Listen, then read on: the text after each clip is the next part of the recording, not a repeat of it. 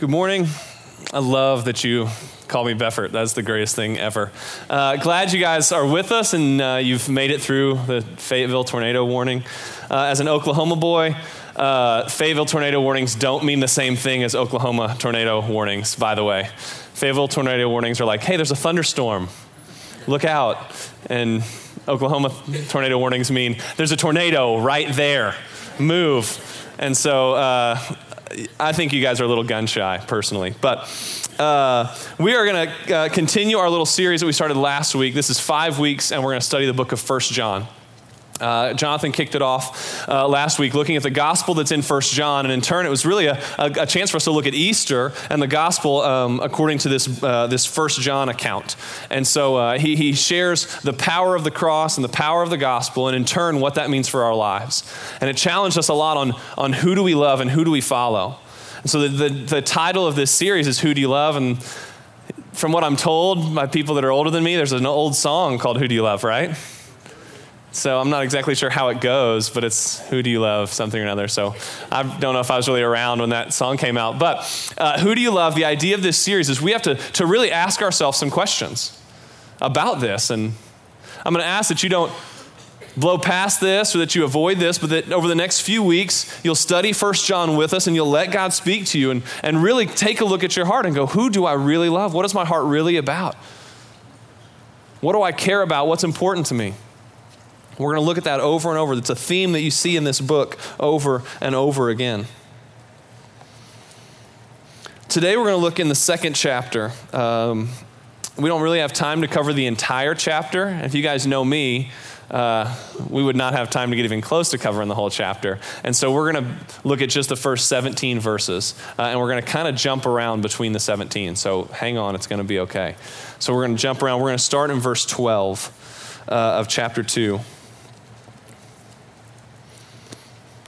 So we'll just dive right in. Verse 12.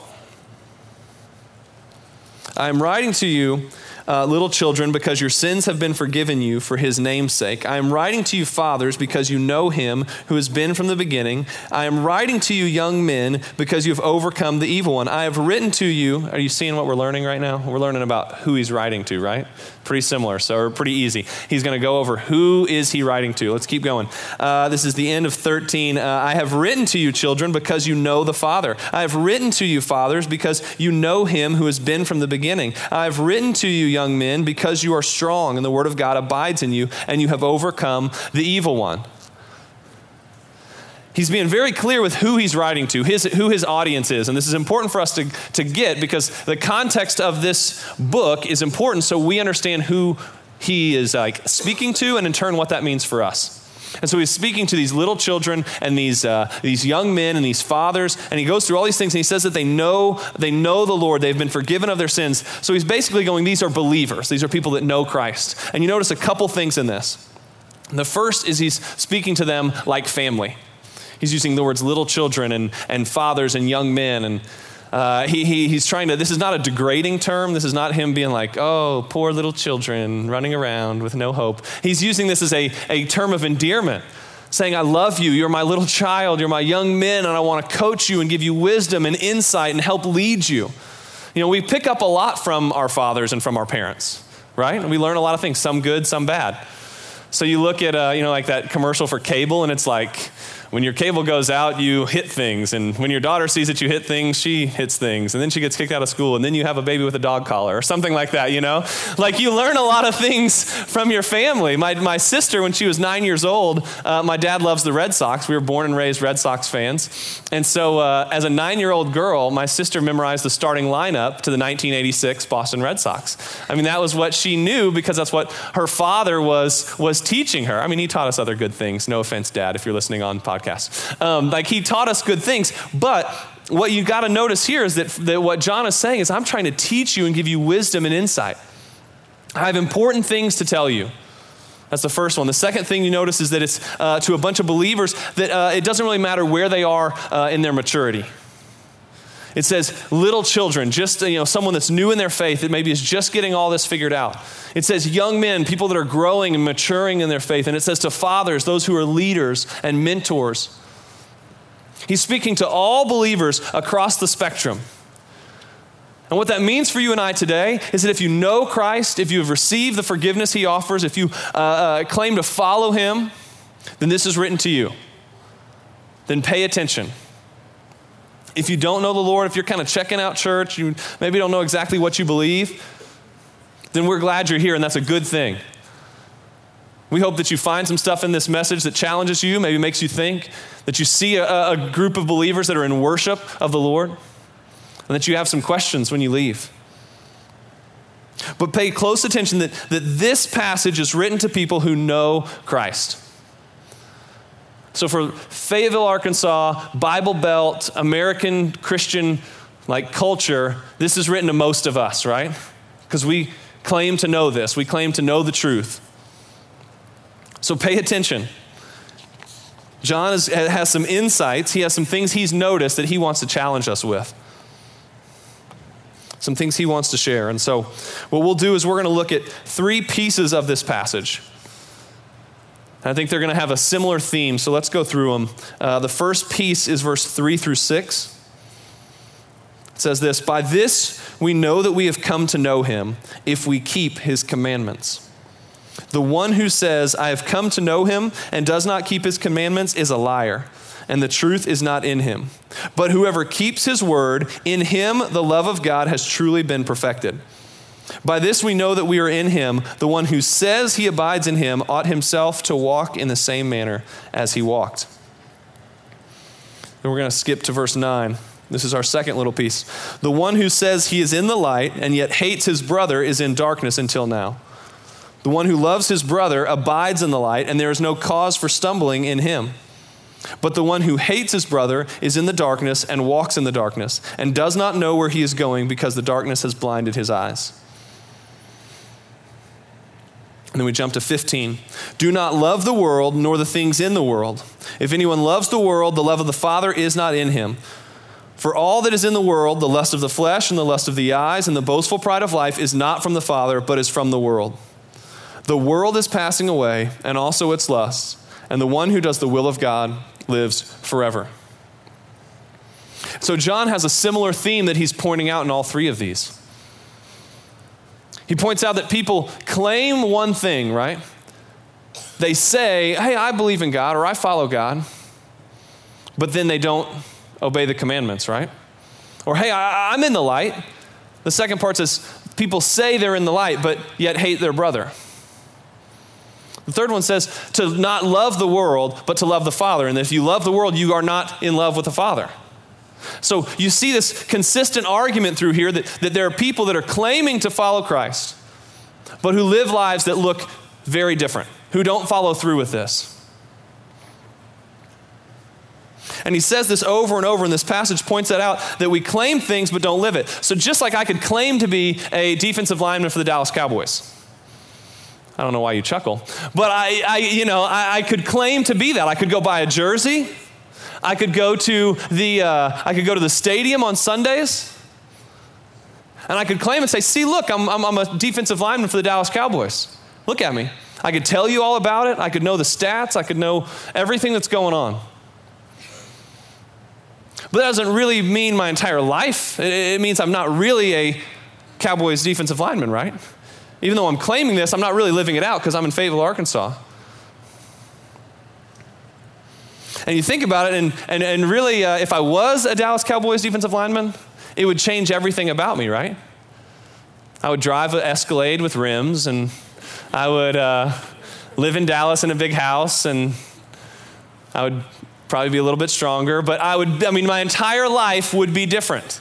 Everything about me would be different. Where I spend my time, I'd have practice during the week. I'd have to do rehab and workouts, and I'd have all these different things. I'd have to sign autographs. Well, I do that anyway. But, I'd have to sign autographs and all these different things. Like, my life would be completely different. If I claimed it and it was true, then my life would be different. But I think what John's saying here is that that's kind of what we do with our faith, is we claim it, but our life really isn't any different.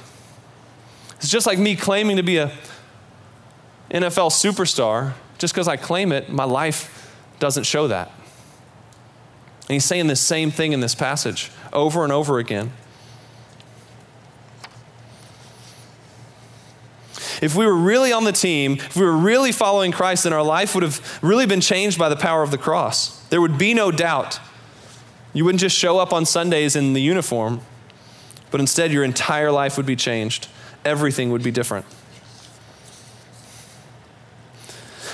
And I think there's an important idea here as to why this happens, as to why we are so prone to claim one thing but live something else. I think it's because we choose to live lives that separate the sacred from the secular. Listen again. We choose to live lives that separate the sacred from the secular. The sacred being what? Our faith, our spiritual lives, coming to church, worship, small groups, quiet times, the Bible, like rhymes we learned as kids, Christmas plays, I don't know. Giving money every once in a while. We think church is a good idea, so we come to church and we bring our kids along because that was good for us when we were growing up, because I'm supposed to go. So we have this sacred part of our lives, this church part, this God part, this spiritual part. And then you have this secular part of your life. This is the rest of your lives. This is really everything else wrapped into one. This is our jobs and how we act at work. This is our friendships and the way we treat our kids. This is how we love our spouse or maybe don't love our spouse. This is the way we spend our time. This is the way we spend our money. It's what we do on Friday and Saturday nights. It is every aspect of our life over here is our secular life. But then we separate and pull our sacred life over here. And this causes us to claim this. We claim, hey, I believe this. I know the language. I know how this works. I come to church. Of course I do. But yet in my secular world, when I'm actually living my life, there's not a connection. We treat them like they're mutually exclusive. Or if I can use like a psychological term, we compartmentalize our life, right? We compartmentalize our sacred part and say this only comes out at certain times. We pull out the Jesus box at certain times and we're like, oh yeah, see, I love Jesus. Then we put him back in the box and set him down so we can go live our lives. And that explains how we can do this. How we can follow in line just like John's saying in this, that we claim one thing but don't live that out. So listen to me. This is important to get. They are not separate. This isn't mix and match. This isn't pick when you want to do this and when you don't. They are not separate. The sacred and the secular are not in two distinct chunks of your life that you get to pick. And this is exactly what John is going over. The gospel of Christ, Easter Sunday, what we talked about last week, demands so much more than this weak separation. Luke 5, when the disciples were called to follow Christ, they left everything to follow him. Romans 12 calls us to be a living sacrifice. We are to turn from our old self because new things have come. We are a new creature, 2 Corinthians 5. We have to stop separating the two. We claim the sacred, we claim to love God and claim to walk with him, but then our lives look totally different. And I'm not saying then that we need to remove ourselves from the secular world and be monks that wear our robes and be at church all the time and never think about anything or never go anywhere or don't have jobs because you kind of need those. Like, I'm not saying that. You don't remove yourself from the secular world. The difference is that your sacred life, the heart for God, infiltrates and covers everything else. It's not separate. It's a part of everything else. You honor him with your work. You talk about him when you pick up the kids from school. You seek him first. You dedicate time to him. You share his lessons and his provision. The words you use, the way you act, your thoughts and your choices, every piece of your life is covered and infiltrated by him.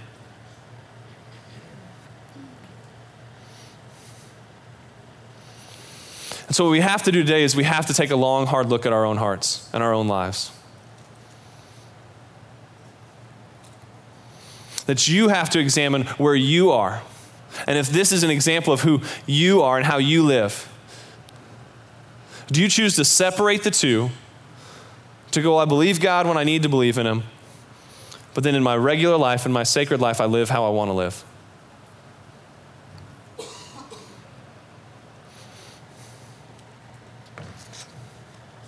And what we're going to do is we're going to look at these three passages again, just real quick.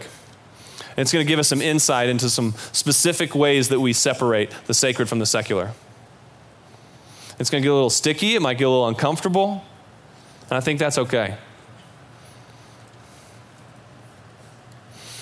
So if you look back at 3 through 6, he's referring, what he's saying is he's saying people are claiming to know him, but then don't keep the commandments, right? Or there are people that by their actions say, well, I abide in him, but they don't walk in the manner of Christ. And this is where the separation really comes in. Because we know these things. Just like this first verse 3 through 6, we know the stuff. You can say John 3:16. You know the Great Commission. You know most of the 10 Commandments, right? I can do all things through Christ who strengthens me, right? We know these things. They're all up here. The issue is that they don't always come out.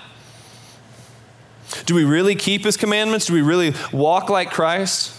Do our lives show Christ to the world, or just a religious version of ourselves? Do we care for the poor and hurting? Do we pray without ceasing? Are we making disciples? Do we give freely and generously? See, the bar that John raises is very high. He's not saying you get to give part of your life when you want and when you'd like to. God's commands are very clear. We usually like the ones that are like comfortable and easy. Like don't murder. We're good with that one. But we have a lot more trouble with some of the other ones. So we kind of pick and choose. Matthew 6:24, this is Jesus during the Sermon on the Mount. And he gets to the point that he says, no one can serve two masters. For either he will hate the one and love the other, or he will be devoted to the one and despise the other. And so we make our choice by trying to love both. By assuming you can keep them separate and enjoy both of them and love both of them, you already have made your choice. Because you haven't chosen to be fully devoted to God. You've made your choice to say, well, kind of both, when I want. I separate the sacred from the secular. And so we choose the things that are comfortable, or we avoid the sacred because there's not enough time for that. We allow it to squeeze out our time for church, or I can't go to small group, we don't have time. We don't dedicate time to reading the Bible or studying Scripture or talking with a pastor or a mentor or praying with our family. See, we allow our secular world to squeeze out and push out all of the sacred things. I'm too busy for that. I can only slide in for church a little bit late. It's only an hour, so I like coming to this church because I can get it in and get it done.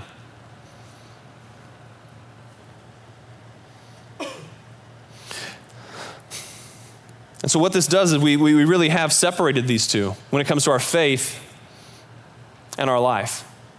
The commands we're supposed to follow, the way we're supposed to live. And so perhaps this is you today. And you need to evaluate yourself in light of verses 3 through 6. And you acknowledge, Lord, I have claimed you, but I don't follow through with your commands. I don't walk in a manner that looks like Christ. As a church, we desire to help shape men and women, college students, high school students, and everywhere in between to deeply care about their faith, to pursue an intimate walk with God, to obey his commandments, and to walk like Christ. Ephesians 5 calls us to imitate him. John 15, to abide in him.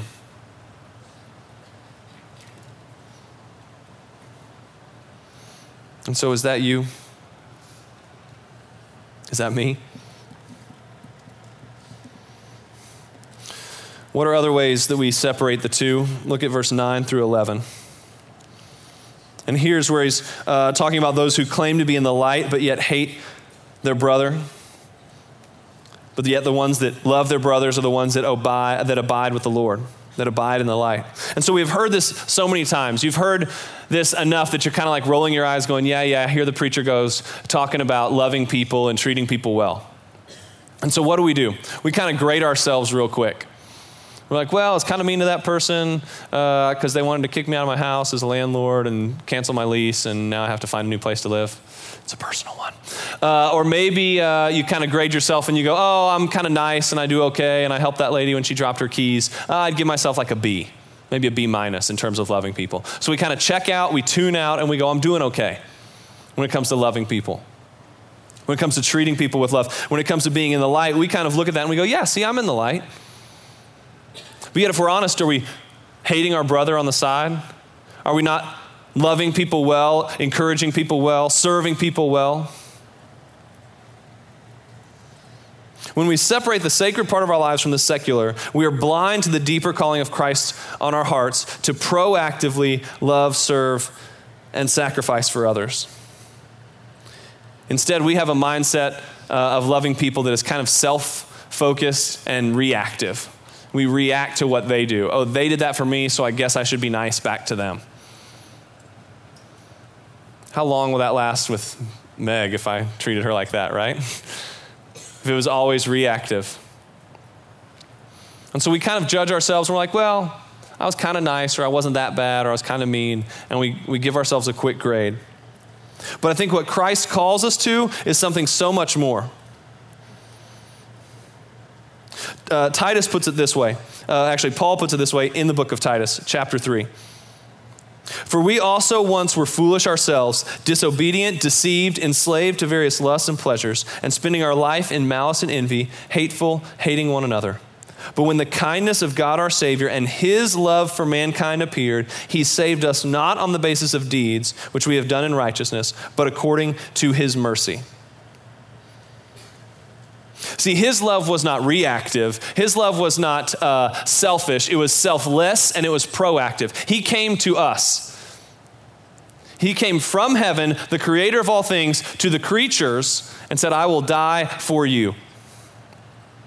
My love is proactive and it is selfless. What if he loved like we do? What if it was instead, while we were yet sinners, Christ died for us? What if it said, while we were yet sinners, Christ decided that we didn't deserve it, so he was going to wait to see if we did enough for him, or he might just see if he has time tomorrow to help us out. I mean, what if that's the way he loved us? So the calling on our lives is then to love like he does. This passage says you don't get to claim this, say, oh, I'm in the light, but then not love people well. We love like Christ did. There's no option here. There's no picking and choosing. This isn't, well, they were mean to me, so I don't have to love them. This is every relationship, every choice, every interaction, every conversation. Men, you set the tone for your house on this. How you proactively and unselfishly love and serve your wife and your kids. This doesn't stop when you go to work. This doesn't stop when you're in class. This doesn't stop with your roommates. A life of love and sacrifice is something that pours out of a heart fully devoted to the Lord. Someone who abides in him, who gives each and every interaction an opportunity to show grace and mercy to others. I can't go through enough examples or enough situations. I don't know your life. I don't know every moment of your day.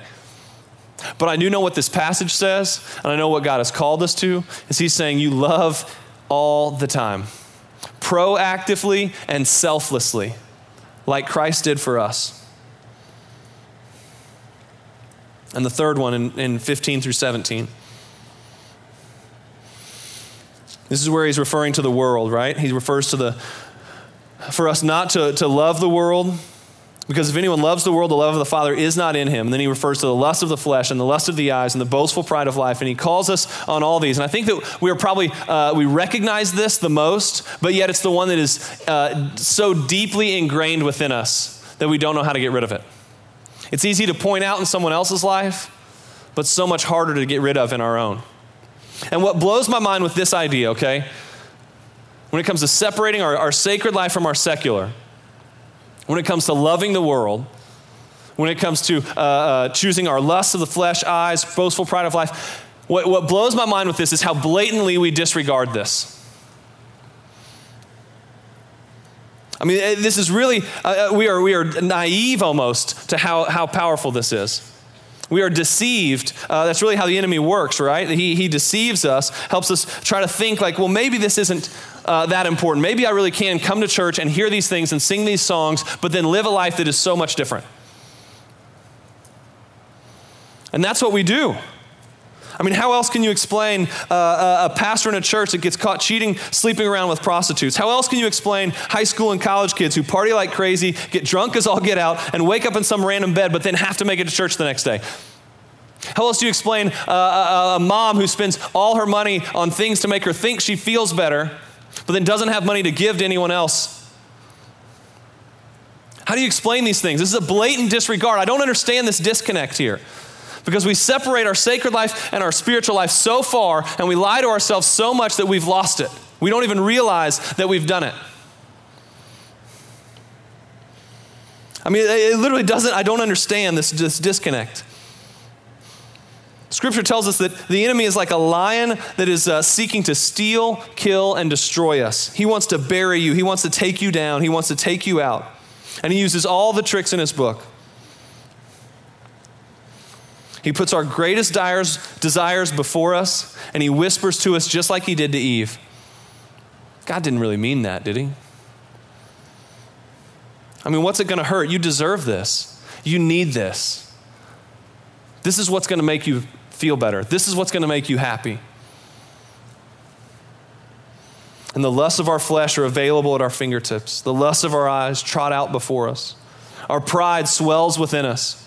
We turn from the truth of Scripture. We ignore what we know about God and what He's said to us, and we cave over and over again. We cave to the world and our lust of the flesh desires, our boastful pride of life. Over and over again.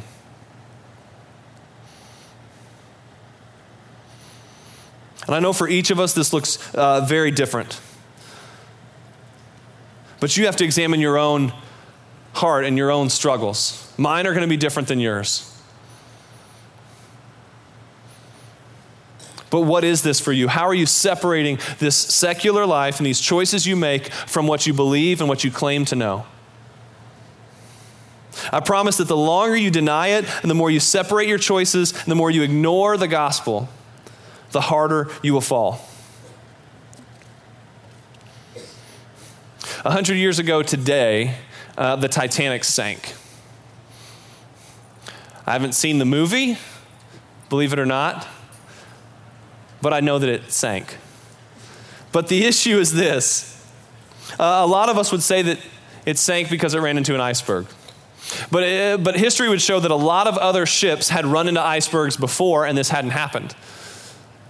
It would be really difficult, extremely difficult for an iceberg to penetrate the double thick steel that makes up the hull of this ship. It'd be extremely difficult.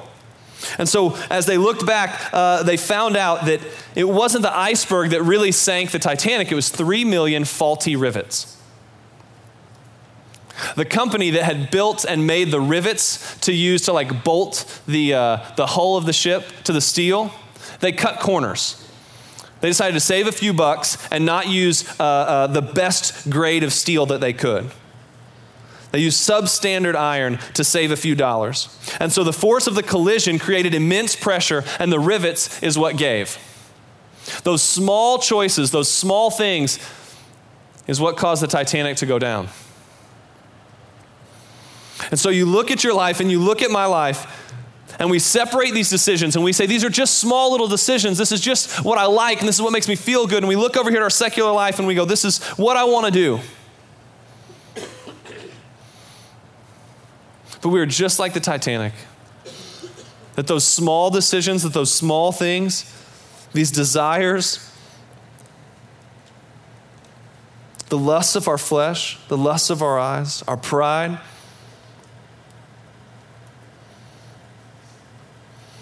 Those are the same things that doom us. Just like the rivets on the Titanic, these small things are what doom each of us.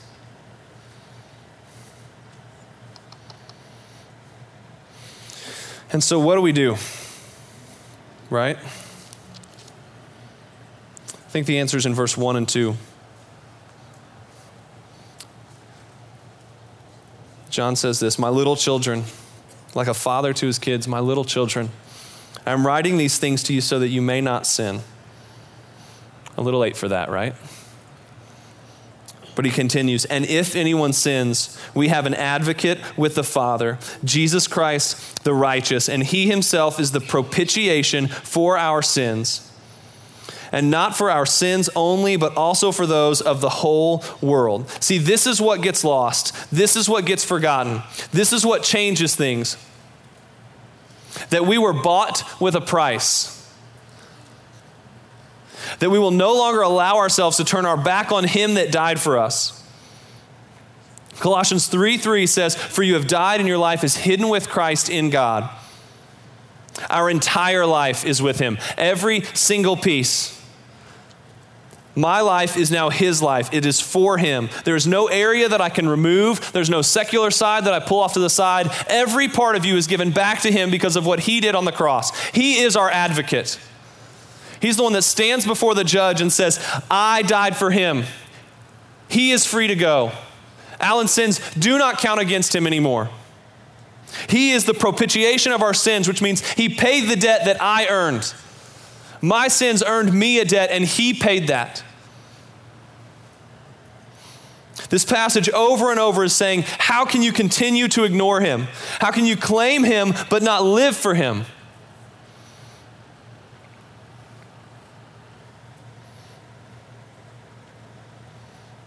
Because of what he did for us, how long can you continue to separate the sacred from the secular? How long, church? How long will we do this to the one who saved us? How long will we choose our ways over his ways? How long will we ignore his commands? Will we walk in the darkness? Will we hate our brothers? Will we love the world and the lusts of our flesh? How long?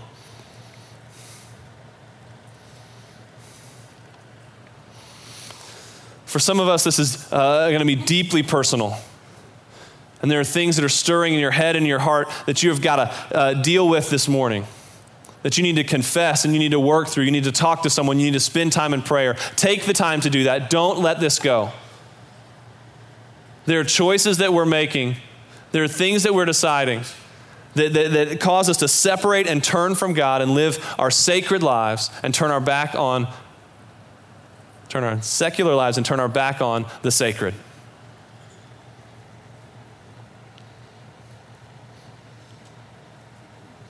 Some of us need to make some very practical changes. We just need to stop doing some things. We need to change the way we make decisions. But I encourage you at this point that you allow the gospel of Christ, you allow the advocate, the one who paid for our sins, when he is king, when he is on the throne, then every part of your life will change. He infects every other aspect, every part of your secular life. When the sacred rules on top, it covers everything else. It changes everything else. But see, the sad part is, some of us will choose to ignore this as well. We'll walk out and go, yeah, that was cool, or that was good, or I'm glad we went to church. And just like we separate the secular from the sacred, we'll do that again today. This won't have a deep effect on us. We won't really go before the Lord with this. So, how long, church, will we continue to separate the sacred from the secular? How long will we turn our backs on the one who died for us? To claim it but not live it. Let me pray.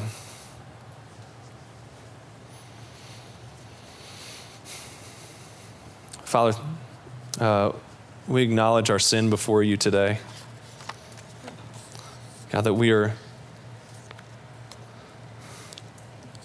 quick to choose our own ways over your ways.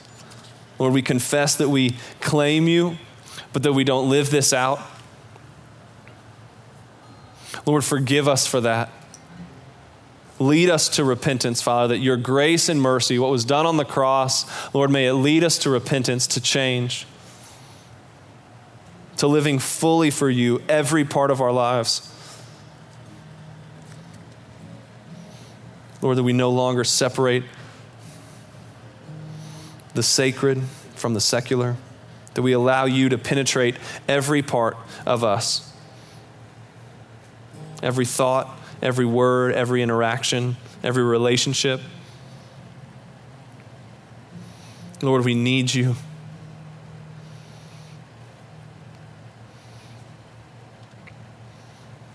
We pray this in your Son's name.